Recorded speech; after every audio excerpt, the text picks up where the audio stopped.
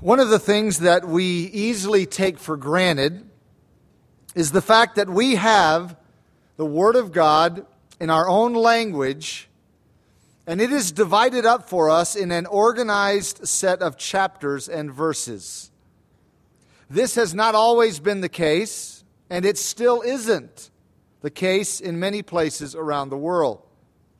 There are many places around the world where Christians do not have a good, readable translation of the Bible in their own language.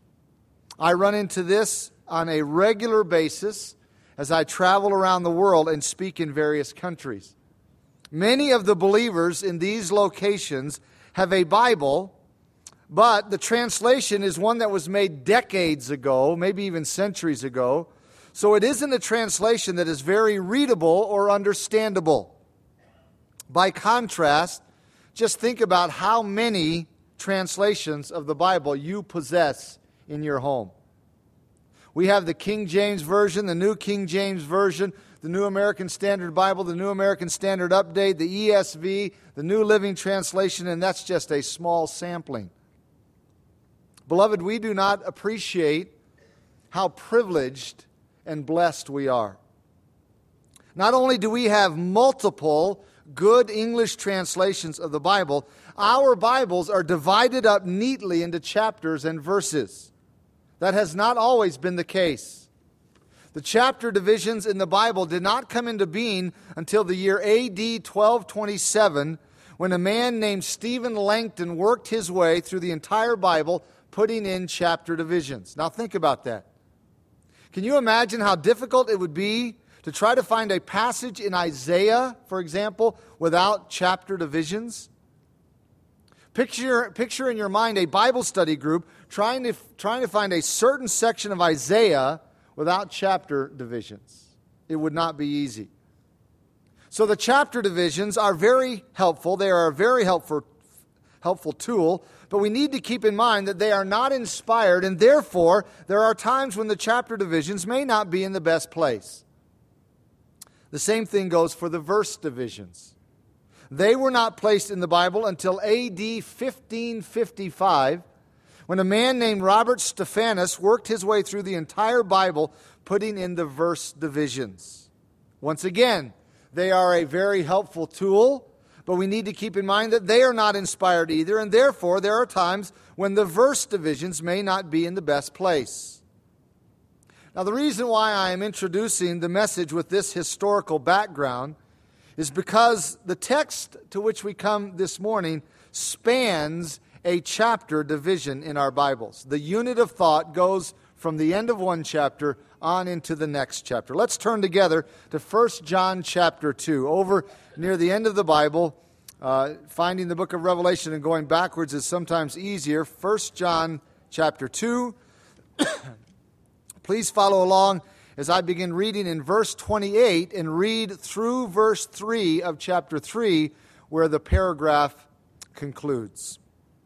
1 John 2, verse 28, "And now, little children, abide in him, so that when he appears, we may have confidence and not be ashamed before him at his coming.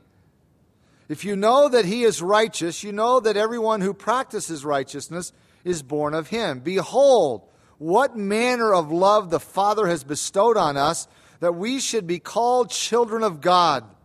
Therefore, the world does not know us, because it did not know him. Beloved, now we are the children of God, and it has not yet been revealed what we shall be, but we know that when he is revealed, we shall be like him, for we shall see him as he is. And everyone who has this hope in him purifies himself just as he is pure." As you can see from reading through these verses, they form a unit. Beginning in chapter 2, verse 28, through chapter 3, verse 3, we have a unit of thought. The central theme of these verses is our future hope and the impact that should have on us in our lives today. Since that is the theme of this text, we need to begin by discussing the concept of hope as it is presented in the New Testament. In the introduction of his little booklet titled "Hope, Our Anchor of the Soul," Dr. Charles Swindoll pens these words, and I quote, Our bodies have been constructed to withstand an enormous amount of pressure. God has made us to be fairly resilient people. We can survive the heat of the tropics or the icy winds of winter. With undaunted courage, we can go through seasons of illness, financial reversals, domestic disappointments, unemployment, or the death of someone dear to us if we don't lose the one essential ingredient, hope. We can rebound against wind and weather, calamity and tragedy, disease and death, so long as we have our hope. We can live weeks without food, days without water, and even several minutes without air. But take away our hope, and within the briefest amount of time, we toss in the towel. Knowing that that is true about His creatures, God calls hope the anchor of the soul, the irreplaceable, irreducible source of determination, end quote. The point of that quote is that hope is an indispensable quality of life. In fact, when Paul, the Apostle Paul, wanted to sum up all the Christian graces, he boiled them all down to three. 1 Corinthians 13:13 says, "And now abide faith, hope, and love." Now, we're somewhat familiar with faith and love, but we tend to be in the dark concerning hope. We talk a lot about the importance of faith and love, and we should, but hope is often left out of the discussion. So what is hope? What is the believer's hope? My guess is that if you were to ask the average Christian, what is your hope? You would get one of three answers. Probably most would say that our hope is heaven. But technically that's not true. Colossians 1:5 says our hope is laid up in heaven. So does 1 Peter 1:3 and 4. Our hope is laid up in heaven, but heaven isn't really our hope. Others would say, well then, eternal life is our hope. No, that's not exactly right either. In John 5:24, Jesus said, "Truly, truly, I say to you, he who hears my word and believes on him who sent me has," not shall have, "has eternal life and shall not come into judgment, but has passed from death into life." You see, we don't hope for eternal life in the future. We already have it if we're saved. We already have it if we belong to Christ. Others would say that salvation is our hope. But here in 1 John chapter 3, verse 2, it says, "Beloved, now we are the children of God." Not sometime in the future. Now we are the children of God. So salvation isn't our hope either, not technically. Now maybe you're scratching your head and wondering, well, if heaven or eternal life or salvation isn't our hope, then what is it? What is our hope? To answer that question, we need to piece together a few different passages of Scripture. So let me do that for you quickly. According to 1 Timothy 1:1, our hope isn't heaven or salvation or eternal life. It is Jesus Christ Himself. But what specifically about Jesus is our hope? We would know that Jesus is our hope. That has to be part of the answer. But specifically, what about Him? Titus 2:13 says, our hope is the personal appearing of the Lord Jesus Christ.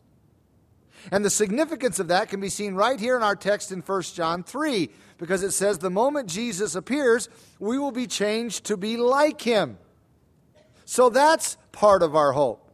Therefore, when you piece it all together, here's the answer to the question.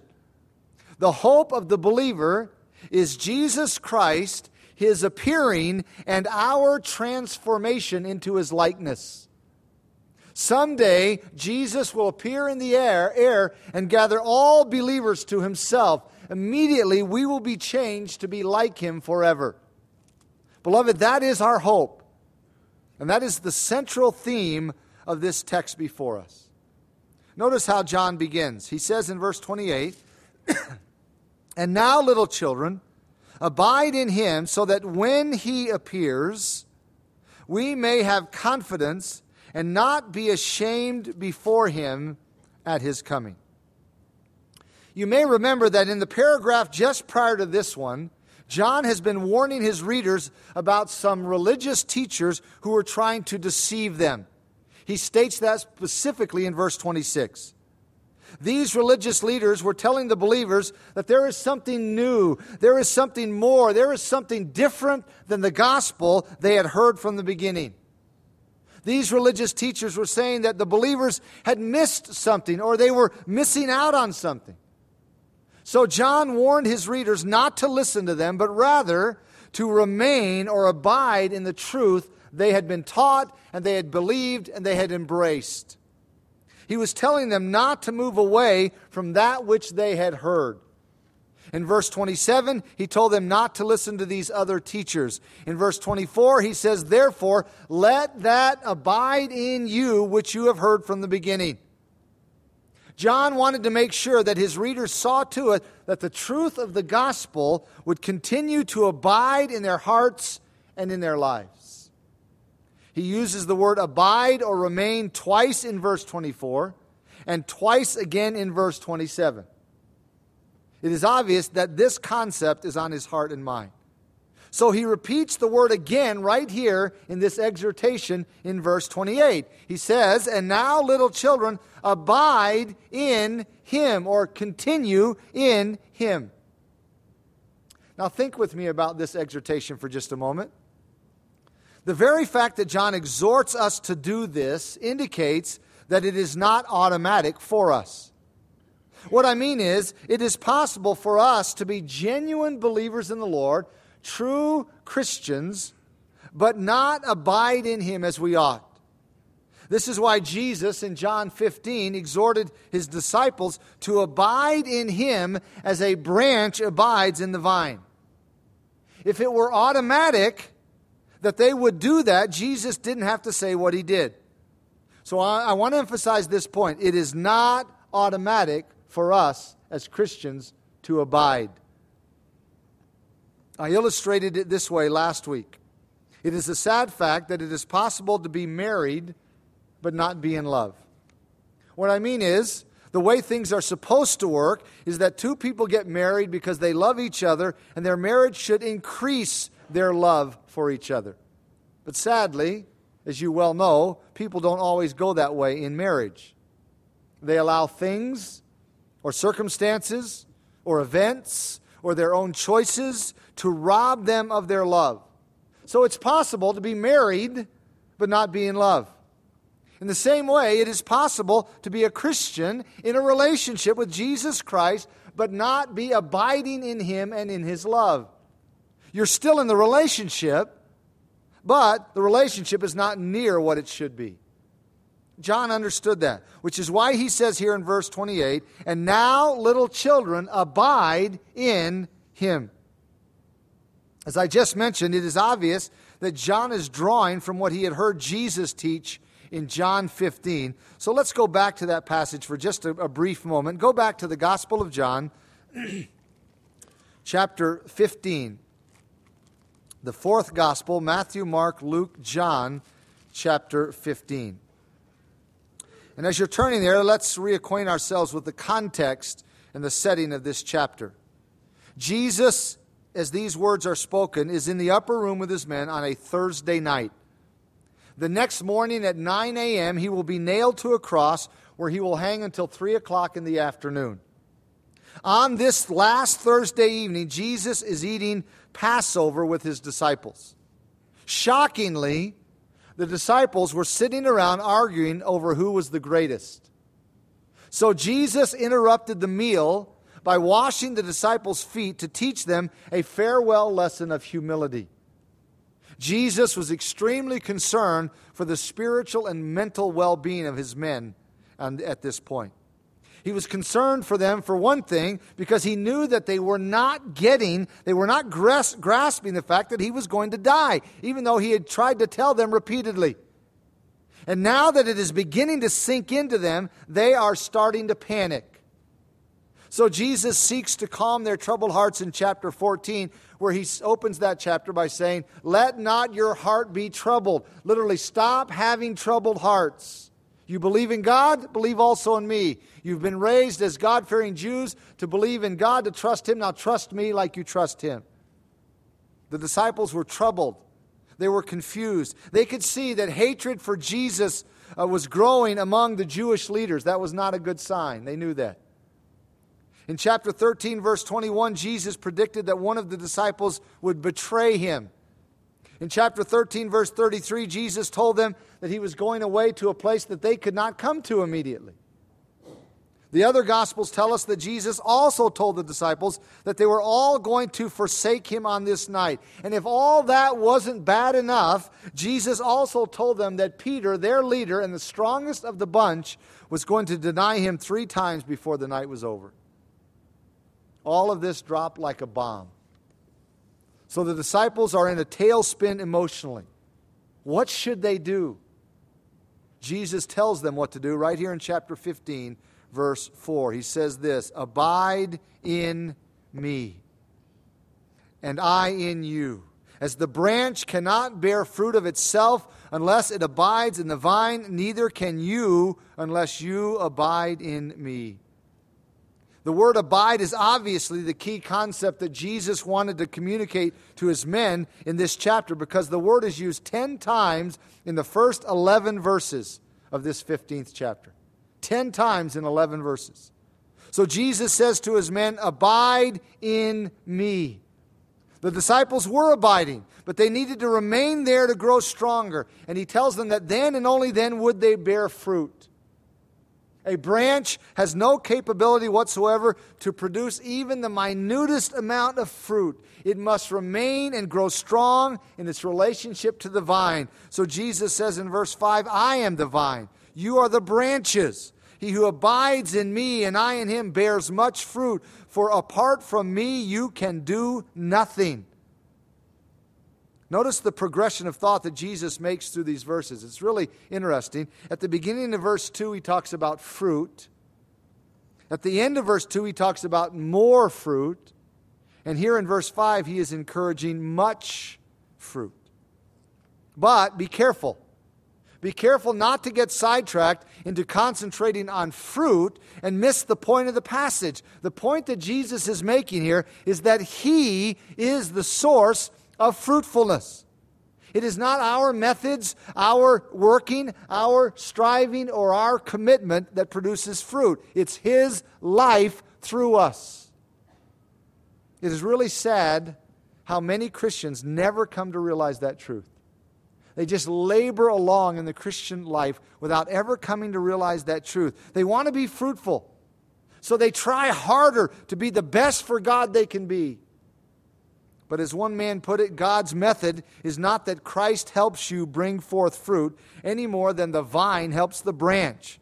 It's not even that Christ works and you help him all you can. Only those who have learned the lesson of the utter hopelessness of the branch can fully appreciate this wonderful truth. End quote. Now maybe you're thinking to yourself, yes, but shouldn't I be concerned about doing something to produce fruit? No. It's not fruit you need to concentrate on. It's life. It's relationship. The purpose of Bible study, scripture memory, prayer is not to produce fruit, but to cultivate life. It's to cultivate the relationship you have with Jesus Christ. And when the life of Jesus Christ is flowing through us, then he will bear fruit through us. It is obvious that this was very important to Jesus. He spends his last night talking about it with his men. Why is this so important to Jesus? Notice verse 8. "By this my Father is glorified, that you bear much fruit, so you will be my disciples." The Father is glorified when we bear much fruit. That's why this is so important to Jesus, and John got it. Remember, John is sitting here on this night. He's sitting there listening to Jesus, and this truth riveted itself in John's mind. He never forgot it. So 60 years later, when he wrote his first letter, he exhorted his readers to abide in Christ. Now back to our text in 1 John chapter 2. So we see that John's exhortation in 1 John chapter 2 comes directly from what Jesus taught his disciples in John 15. John says in verse 28, after this exhortation to abide, he gives us an incentive. I want you to notice what it is. Verse 28, 1 John 2, and now, little children, abide in him. He could have stopped there just with the exhortation, the command, but he doesn't. He says, so that when he appears, we may have confidence and not be ashamed before him at his coming. Beloved, whenever we read a statement like this in Scripture, we need to stop to consider the implications. If John tells us to abide in Christ so we won't be ashamed before him at his coming, the clear implication is that it is possible to be ashamed before Christ at his coming, and it is possible not to be ashamed before Christ at his coming. Both are possibilities. Now, why am I stating the obvious? I'll tell you why I'm stating the obvious. Some Christians, and I know many, and it's usually those who have a very sensitive conscience, a very sensitive spirit, some Christians assume they are going to be ashamed before Christ at his coming regardless of how they live. They've just sort of accepted that fact. They say, I can never be what I would want to be as a Christian. I can never be what I ought to be, so I've just accepted I'm going to be ashamed when I stand before Christ. It doesn't have to be that way. Beloved, that doesn't need to be the case. Don't just accept that. Just abide in him, John says. Stay close to him so that you will be excited to see him when he appears. You don't have to assume or just accept the notion that, well, because Jesus is so glorious and I'm such a sinner, I know I'm just going to be ashamed. It doesn't have to be that way. On the other hand, according to this verse, there are some Christians who are going to be ashamed when Jesus appears because they are not living the way they ought to be living. If you are involved in things you should not be involved in, you will be ashamed when you stand before Jesus Christ as a Christian. Let me be specific. Can you imagine what it will be like if you are looking at pornography when Jesus appears to call you to stand before him? Can you imagine that? Can you imagine what it will be like if you are in the process of getting drunk when Jesus appears to call you to stand before him? Can you imagine what it will be like if you are telling a lie at that very moment, or you're stealing something, doing something dishonest the very moment when Jesus appears and calls us to stand before him? Can you imagine what it will be like if you have lost your temper and you are blowing up at someone the very moment when Jesus appears to call you to stand before him? Can you imagine what it will be like if you are engaged in immorality the very moment when Jesus appears to call you to stand before him? Can you imagine what it would be like if you were telling a dirty joke or using profanity the very moment when Jesus appears to call you to stand before him? Now, that's not an exhaustive list. It just simply illustrates the point. Some Christians are going to be ashamed when Jesus appears, but it doesn't have to be that way. That's John's point. It doesn't have to be that way. John tells us here in verse 28 to abide in Christ. Just stay close to him. Just stay walking with him. Stay in fellowship with him. Stay in harmony with him. And if we do, we don't have any reason to be concerned that we'll be ashamed when he appears and we stand before him. Living righteously for Christ gives us confidence to stand before him someday because it is a confirmation that we truly belong to him. And that's why John adds the next verse. Notice what he says in verse 29. He says, if you know that he is righteous, you know that everyone who practices righteousness is born of him. It's important that we don't misunderstand what John is saying in this verse. There are several ways that this verse could easily be mistaken or misinterpreted. So let me mention some of them. Number one, he is not saying, clearly he is not saying, that by living a righteous life or trying to live a righteous life, that makes us a child of God. That would contradict everything that is taught throughout the New Testament. Salvation is by grace alone, through faith alone, in Christ alone. It's not by works. It's not by trying to live a good life.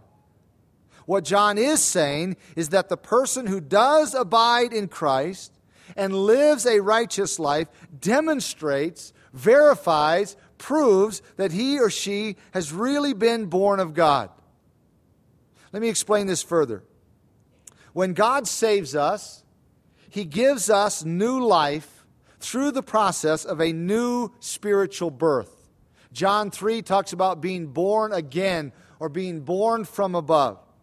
That process, that exchange of salvation is when God brings us into His family and changes our hearts to give us a new desire to love Him and live for Him. That sets us on a course of righteousness. However, you know very well that even though if you are a Christian, you know that even though you are a Christian and God has changed your heart and set you in a new heart direction, that it doesn't mean that you will automatically and always go that direction. We have enemies that work against our new heart direction. Specifically, we have three. There is the world, the flesh, and the devil. We talked about that recently back in 1 John 2, verses 15 through 17. All three, the world, the flesh, and the devil, all three try to sidetrack us and defeat us and misdirect us. But if we abide in Christ, verse 28, and live righteously, verse 29, that is evidence that we truly belong to God and have been born of Him. Now, it is possible to be a child of God and not be living like we are supposed to live, as we just talked about in relation to verse 28. When a child of God lives that kind of contradictory life, it raises questions in the minds of others, and maybe even in his own mind, concerning whether or not that person has truly been born of God. It confuses the issue. You know what I'm talking about. Maybe this has happened in your own life or in the life of a friend or a relative or a family member, someone who you were confident was a child of God. They get off track, and then it starts raising questions in your mind. Or maybe if that's been your own personal experience, maybe it even raises questions in your own mind. Am I really a child of God? Do I really belong to Christ? The result is a lack of assurance. There is a lack of assurance in the minds of others, and often a lack of assurance in the person's own heart. What John is saying here in verses 28 and 29 is this: all of that doubt, all of that confusion, all of that lack of assurance is removed when a person demonstrates that he or she is truly a child of God because of a life that practices righteousness. Both of these verses, now watch this, both of these verses, 28 and 29, have a common theme, and that is the theme of confidence or assurance.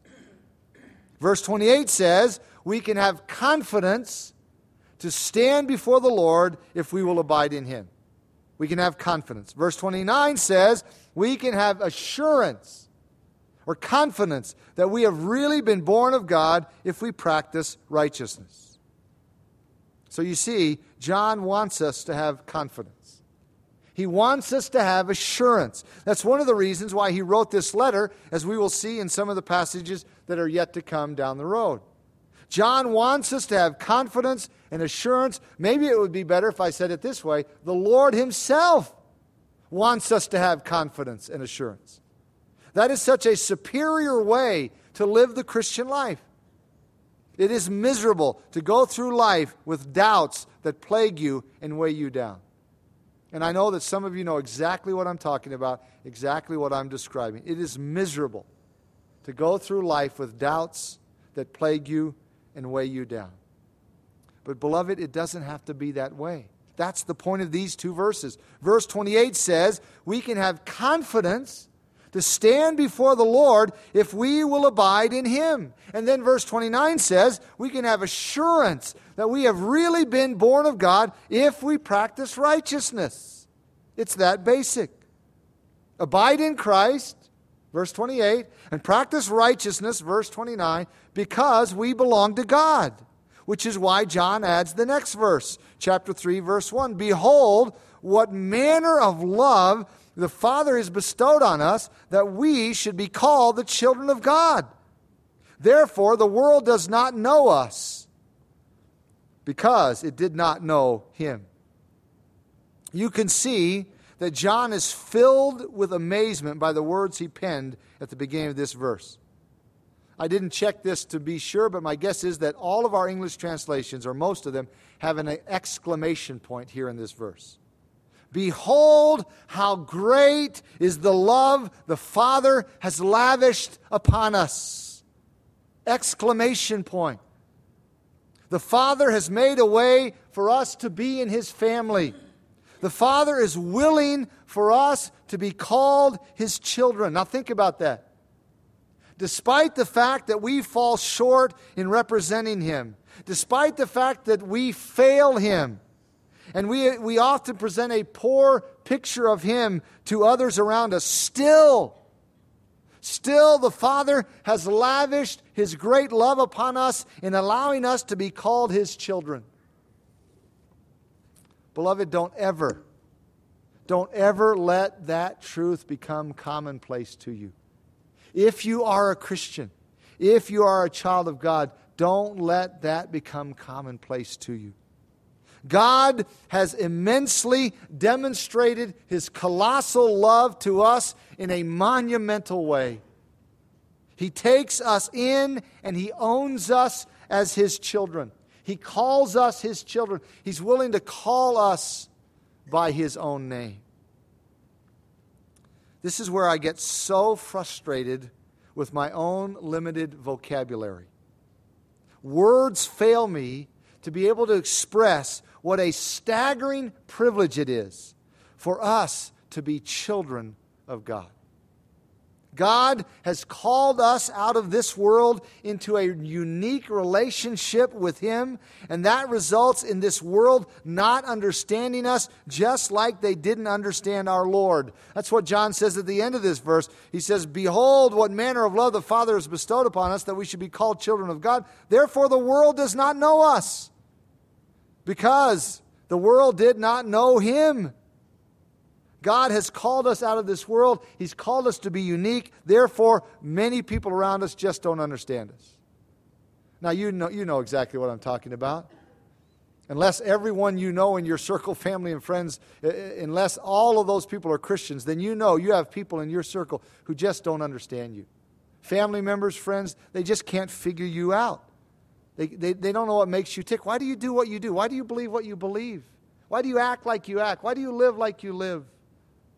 As one man put it, the real aliens in the world are not extraterrestrials, but Christians. We're the aliens. Like our Lord, the world doesn't understand us and can't figure what makes us tick. We seem strange in many ways, frankly. We don't have the same loves that so many people around us have. We don't have the same values. We don't have the same priorities. We don't have the same lifestyle. We give our time to eternal pursuits. We give our energy to eternal pursuits. We give our money to eternal pursuits because this world is not our home. That is why we are described in the New Testament as pilgrims. We are described as sojourners. We are described as strangers. We are children of God, not children of this world.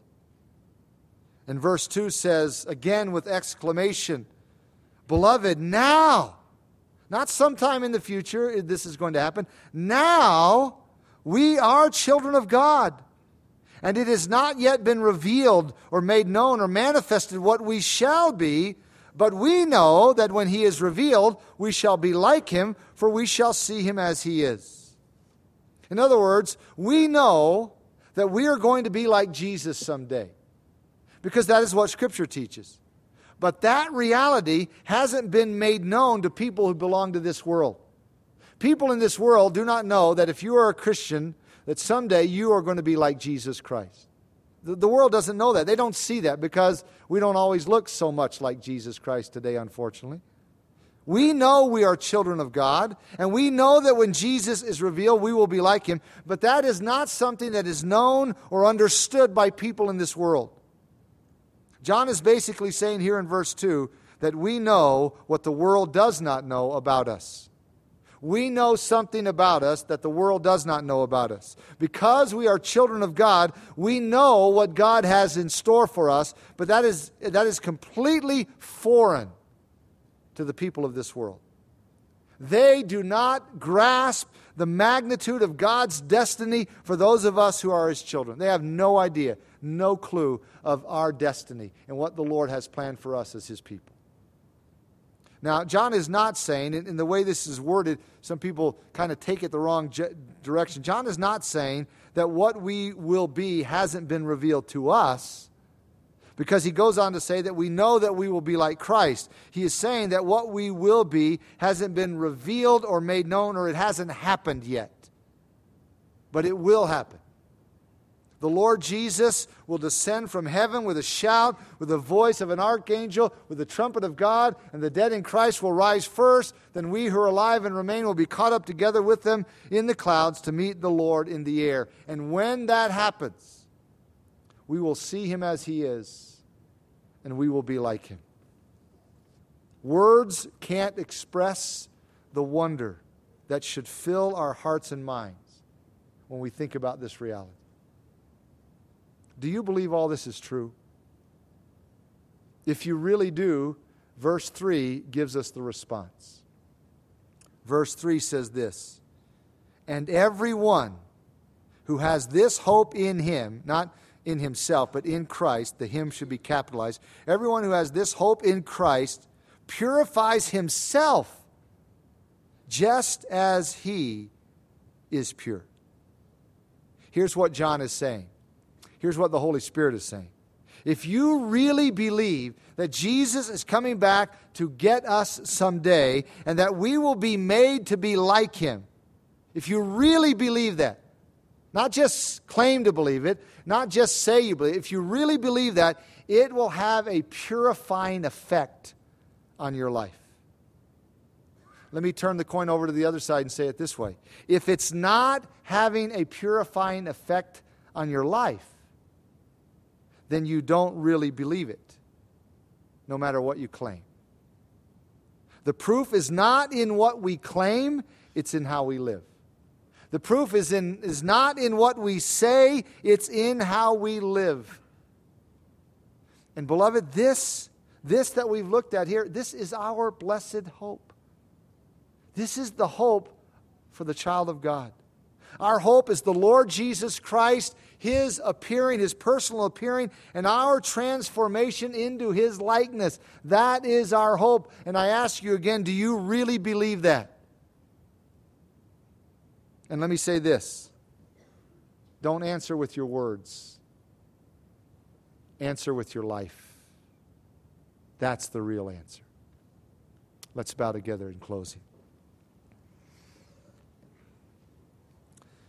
As you bow your head and close your eyes, asking yourself that question once again, do I really believe this is going to happen someday? Do I really believe Jesus will appear and He will take me to Himself and I will be made like Him?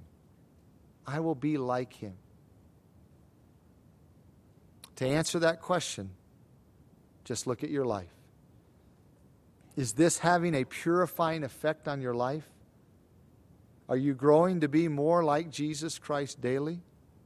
If not, or if you're not interested in that, then you don't really believe this. Don't kid yourself. Don't fool yourself. Don't deceive yourself. You don't really believe this if it doesn't have a purifying effect on your life. So look at your life and think about what it looks like. Are there things in your life that you are doing that are such that if Jesus appeared that very moment, you would be ashamed? You'd be ashamed to stand before Him? If there are things in your life like that, you need to deal with those. You need to get rid of them. Because John says, the Holy Spirit says, abide in Him. Abide, stay close to Him so that when He appears, we don't have to shrink back. We don't have to be ashamed. We can have confidence. That's the way you want to stand before the Lord, beloved. You want to stand before Him with confidence. not shame, not regret. So deal with anything in your life that would lead you to have regret and shame if Jesus calls you home today, tomorrow. Now, if you're here today without a relationship with Jesus Christ, there's no way you could stand before Him and be confident. You're not a child of God. Just because you live in America or just because you believe there's a God, you're only a child of God. Scripture is clear. You're only a child of God through faith in Jesus Christ. So if you're here today without a relationship with Jesus Christ, you need to repent of your sin. You need to let go of whatever is holding you back and receive Jesus Christ by faith. Surrender your life to Him so that you can have confidence and assurance you belong to Him and you will be with Him for eternity. Father, what a practical passage of Scripture, exhorting us to abide in our Savior, the Lord Jesus Christ, to stay close to Him, to remain in Him, so that when He appears, we can have confidence and not be ashamed at His coming.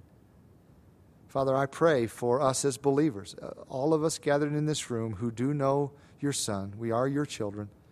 That doesn't guarantee that there are not things in our lives for which we should be ashamed. And You know this gathering, You know everyone in this room, and You know those who are playing with sin, who are fooling around with sin, who are dabbling in sin, and who would be ashamed if the Lord Jesus were to come back.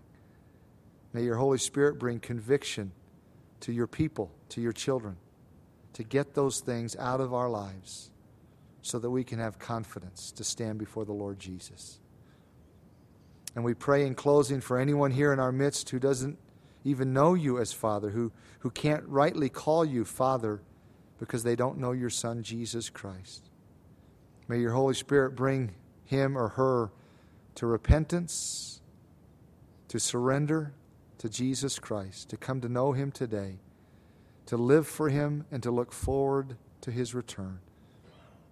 Use the powerful truth of this passage we have considered this morning to have a purifying effect on our lives. We pray this not only for our own sake, our own walk with You, but we pray this for Jesus' sake and in His name. Amen.